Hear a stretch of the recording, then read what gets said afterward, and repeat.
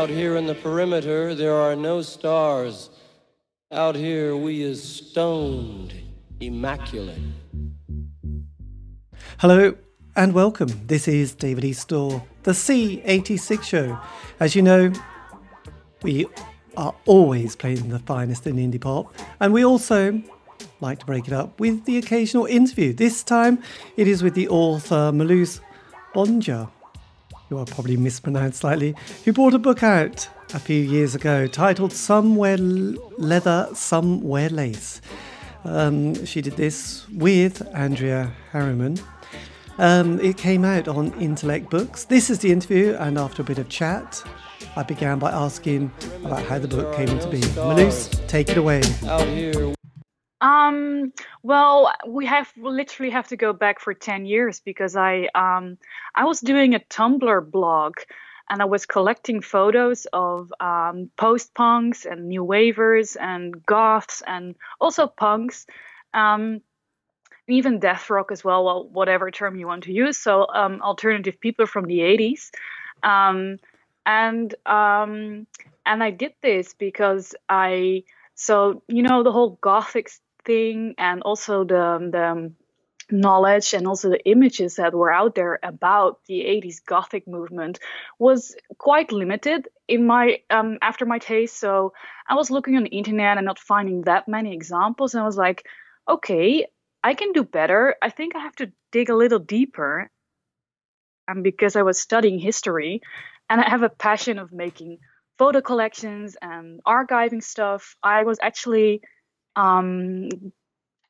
very passionate about making like a really big collection. So I started Googling a lot and ended up on Facebook, where people were uploading all their youth photos. And I found some methods of actually getting a lot of photos together. And so I noticed that a lot of people my age, but also people that were from the 80s movement, really liked looking back on these photos and became nostalgic and saw it as an inspiration. Yes. This is true. And it's interesting, just briefly, it was interesting because one thing I've noticed with this is that there seems to be a passing of time, which is almost, this is my vague theory, is 30 years seems to be some sort of like enough kind of years, decades have passed to suddenly look back on something. I'm not saying that's 100% watertight theory, but I did notice last year a few books came out which were sort of about the fanzines of the 80s, and again that was like, oh, that's just about 30 years. And what I was trying to say there was that I think there would have been probably 2 decades, 20 years, where most people would have, if they came across that kind of stuff, would have probably chucked it in the bin or landfill or recycling, and then suddenly there's a moment that goes, my God, don't throw that away. This is amazing fanzine, or this is an amazing photograph that captures something that both feels familiar and yet of a different time. It's kind of hard to describe that, but there is something it takes on a different meaning. I didn't know if you had a slightly, if had a sort of theory behind the kind of looking back. And I mean, nostalgia is a bit of an odd one, I must admit. We have a love-hate relationship with that. But yes, what were your feelings about that? Actually, I've said something quite similar some years ago. I sort of said, I think it was 25 years. It's the amount of time I actually found when I was thinking of the time that people start looking back and start feeling nostalgic, and maybe longing back to when they were young. And also you see this a lot happening in fashion turnover. For instance, right now you have a huge 90s throwback, and that is 25 years ago. Every fashion you see right now, at least most the generation that's a little bit younger than me, they dress exactly like people were dressing in 95. Yes. And for me that feels really weird because I've seen that in 95 or in the late 90s. And but for them it's completely new and retro. So that's I think so. You see it in more ways. You see them looking back at youth cultures or past musics movements, but also you see it in fashion as well. Yes, well, it's interesting because also the other thing to slightly bring in here, while still maintaining focus about the book, was that at the time, I remember how tribal things were, so that growing up, I suppose in the 70s a bit, there was a lot of kind of heavy metal stuff, and everyone, you never would say anything about status quo because you'd get beaten up. And then mod came along, but you couldn't like mod and heavy rock because you would just again get beaten up. And then there was that post-punk period, which was kind of like people like Magazine, Gang of Four, Peel, and then the goth scene, and then you got this indie scene. And it's interesting because I'll have to confess at this stage, I was a bit. I wasn't particularly into goth, but I had a slight guilty pleasure because obviously there was some really good sort of, songs from The Mission and Susie and the Banshees you wouldn't want to put in the goth thing completely, but there was also Alien, Sex Fiend and Sisters of Mercy, and I sort of, I have to say, because I didn't go for the fashion side at all. And in fact, I didn't really have much of a style or fashion. And most people would agree with that even today. But so it's a bit like, so it's kind of interesting because it's almost taken me a long time to sort of go back and think, to let go of that kind of stupid hung up sort of, you can't like that because the lead singer, I don't know. There was one band that used to sort of dress a lot in black and throw sort of talcum powder or flour over themselves. And in a way, that kind of got in the way of the music. So it's kind of, when you were talking about that 25-year kind of passing of time, I think it kind of means that people like me who probably kind of take things too seriously and are incredibly uptight can let go of that. They can just pass it on and think, actually, this was probably quite good. I should have enjoyed it more instead of being so sort of angsty. Oh, are you still there? Yes, I'm still. Yeah, so okay. that was that. That was very silent. That was yes. Yeah, so that was Sorry, that was an abrupt finish there. Yeah, so I was just babbling really. I think I can feel you there, and I have this feeling with around the early zeroties, you had this goth metal thing going on, which was it was tacky in a way, and it had a lot of theater, and was very heavy and very fantasy-like. And I can imagine that the looks and the whole thing around it can pull people off and sort of like drag you away from the actual music. And sometimes you need 20 years, 25 years, even more to actually revalue what was going on. And even on the goth metal thing, I can say now that I actually quite liked a lot of things going on there. I mean, it's not my main interest when it comes down to my music taste, but there were some bands that were actually pretty good and pretty clever and mixing new sounds back then. And I can sort of like imagine that people that have lived through the 80s and maybe thought of goth as a bit of a dramatic thing and maybe not that good or not that interesting, can sort of like I'm not sure what the verb would be there, revise or review or reappreciate what was going on. Yeah, absolutely. Yes, I suppose revisit really, isn't it? It's a bit like going back and thinking, because of with passing time, often there's other things that happen in one's personal life, which getting worried or getting angsty about, I don't know.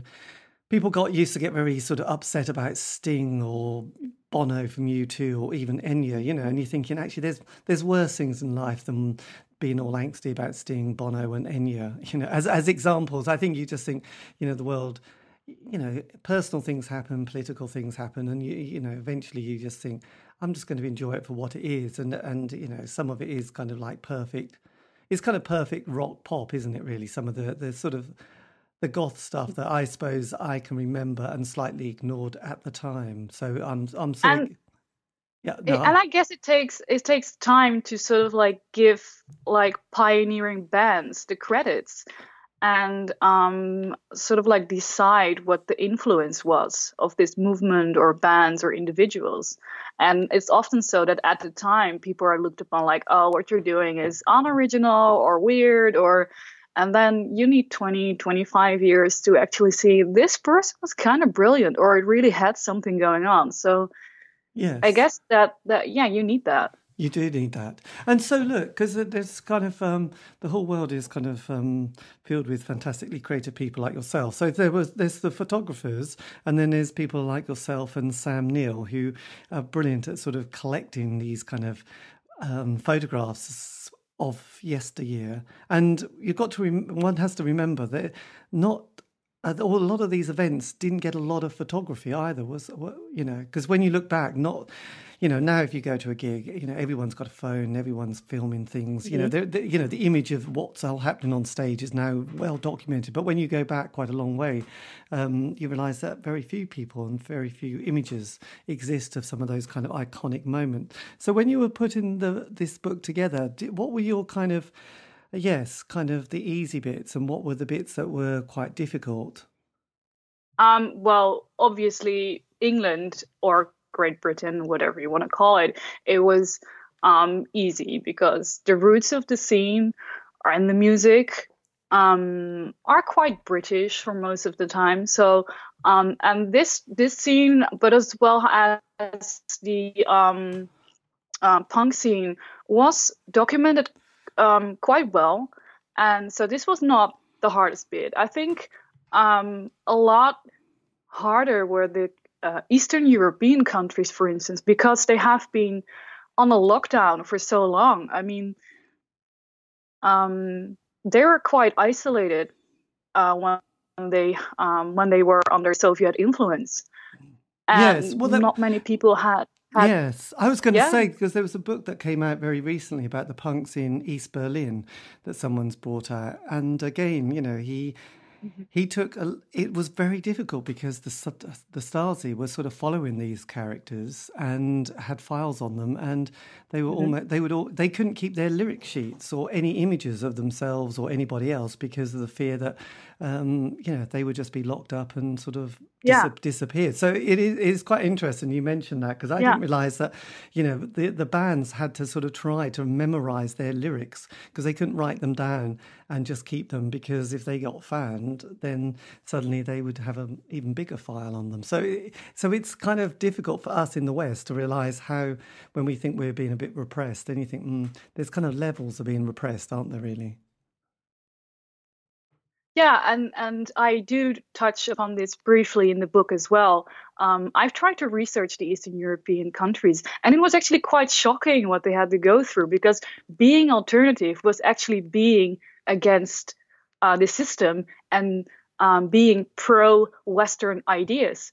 So people were arrested and bands were disbanded, and people were put in jail or forced to change clothes or get a haircut. They had to shave their mohawks, for instance.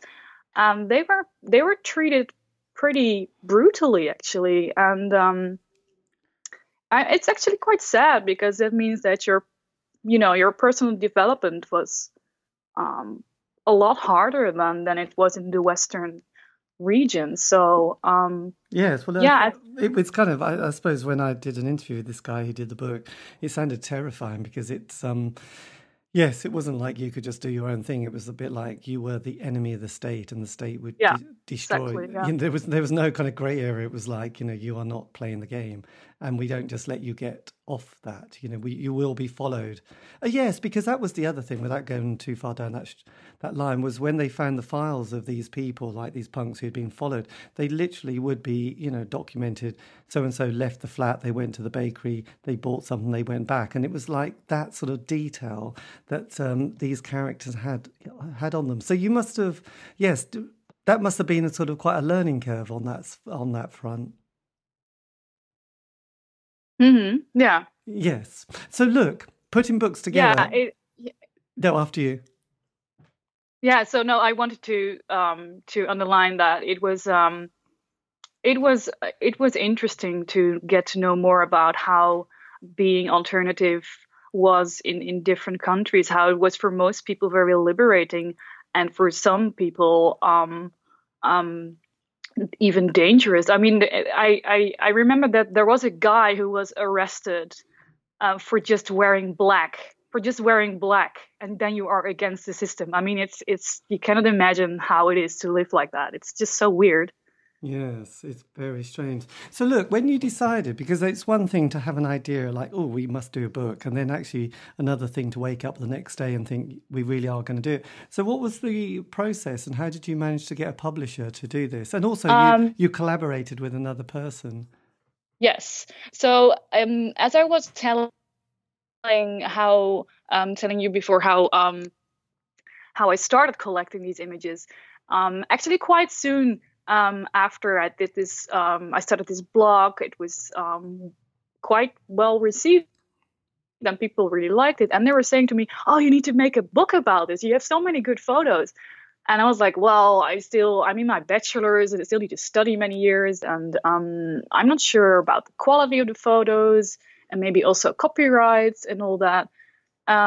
So I had it in mind, but I was thinking of pushing it a bit later. And I also thought maybe I could do it, but not on my own. It might be a bit heavy to carry on my own. And then in 2012, one of my followers on Tumblr, she's called Andy Harriman. She was American, and she was very enthusiastic about 80s Gothic and post-punk music, and also the aesthetics of it. And she was like, "Oh, I'm studying fine arts. I'm very interested in trying to write more about this topic. And I would like, my dream is to make a book someday." And I was like, I was playing with the thought of making a book. Maybe we should sit together and exchange some ideas. And she really wanted to write a big essay. And I had the archive already, and a network, and also the historical knowledge. So so we were piecing some stuff together, and we just decided to go for it, basically. And we tried to find a publisher. And we had some demands that it should be a publisher that has feeling with or agrees that the book will be quite picture heavy, and that we preferably make a coffee table book. And so we were looking out for publishers that were more in that direction. And also we turned down one publisher because basically what they wanted was that we were just writing about the fashion and the looks. And we really were not into doing that, because I really stressed, no, this scene is about music, and we can never leave out that topic. That would be just silly. And this scene is also about being a youth culture, a subculture, and also has to do with political background. And I'm not cutting that out of the story. I'm not just writing about some kind of fashion movement or something. That's just too narrow. So we found a publisher. Yes. And then we formed a crowdfunding action, because we had to, or campaign, that's the word, because we had to fund the book. Yeah. Excellent. And you must be really pleased to have got this out and with a publisher. And have you found, that the publication has sort of kept an interest? Because sometimes books come out and, they have a very short lifespan, but something like this, and I have noticed, because I have to confess, one of those people who do like these books, and I've mentioned him already, Sam Neill, who's done various books on the indie world. He's kind of been sort of archiving photographs that he's obviously got from the internet and various places, and so I just wondered if it's one of those ones that you still get people discovering it and saying, "My God, I've just seen your book," and it's now 6 years old. Sometimes, but it was, I think, the most activity around the book was when it came out, 2014, and around 3 years from that time. And then it died out a little bit. But I have to say that my co-author, Andy Harriman, when it came out, the book, she was more active with actually doing lectures and promoting it a bit more. So I think she might has a better eye for how the reception is up to date, like until today. And for me, it's like once in a while I bump into people, and when I find out that I make the book, I still get interesting comments. And but I mean, the time that I did some interviews and also sold the book during events, that's in the past now, because it has been 6 years. Yes. But I guess I can dig it up, or maybe when I ever make a new publication, you can sort of like bring back one of the older books, and I guess there will still always people will be interested in a niche book like this. But the time that we were selling the book quite well was obviously when it came out, and there are only two print rounds or editions, and the second edition has been sold out, so people can still get it somewhere. Blimey, that's nearly it's that close. And just lastly, I mean, did you get much response? Because obviously you had to sort of credit the photographer, and then there's the person whose image it is. Did you? Yeah. So how does that process? I just wondered if you were thinking, oh dear, there might be just one or two people who might just be horrified at their photograph, or was that not the case? Well, we tried to contact every person that was photographed, or at least made sure that the owner of the photograph was okay with that we published it. And when it was made by a professional photographer, you of course had to have an official statement, and we paid them as well. So I don't think we really had people that were getting back to us being surprised, like, oh, I'm in the book, or I didn't want to be in the book. Yes. Not really. And I'm let's see, I'm not sure if I can say more about this. No, that's fine. No. Oh, it's good. Yeah. No, I'm pleased that you didn't get. I mean, there's always, the odd, like someone who's not completely happy. But then, it sounds like it's been, well received, and it's great that you've documented it. I suppose that's the thing. I'm really, I think the documentation, archiving of these things is so good because now, so much is on the internet and it's out there in, that world, but actually a hard copy is still something quite special. And I think that gives it that ability to sort of last a bit longer. And for anybody in the future to go, yes, this is the book you need to have a look at and read, and that will give you an idea of what the scene was about. Mm-hmm. So there you go. And I that was the idea behind it, because I knew that people like blogs, but people like it more when they have something they can pull out of their bookshelf and has something what is a little bit different than like the average book that's written about goth or post-punk. And that's why, for instance, I chose the book to be white and not to be black or not to be cliche, and to have a certain design inside of the book that's quite minimal.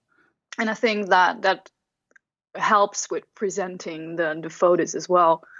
Yes. And I had good people had were very satisfied with that as well. Like, oh, I'm happy that you didn't make this like fantasy gothic book out of it. And that was on purpose. Yeah. Excellent. Well, look, that is fantastic. Well, thank you ever so much for thinking, oh God, what does he want?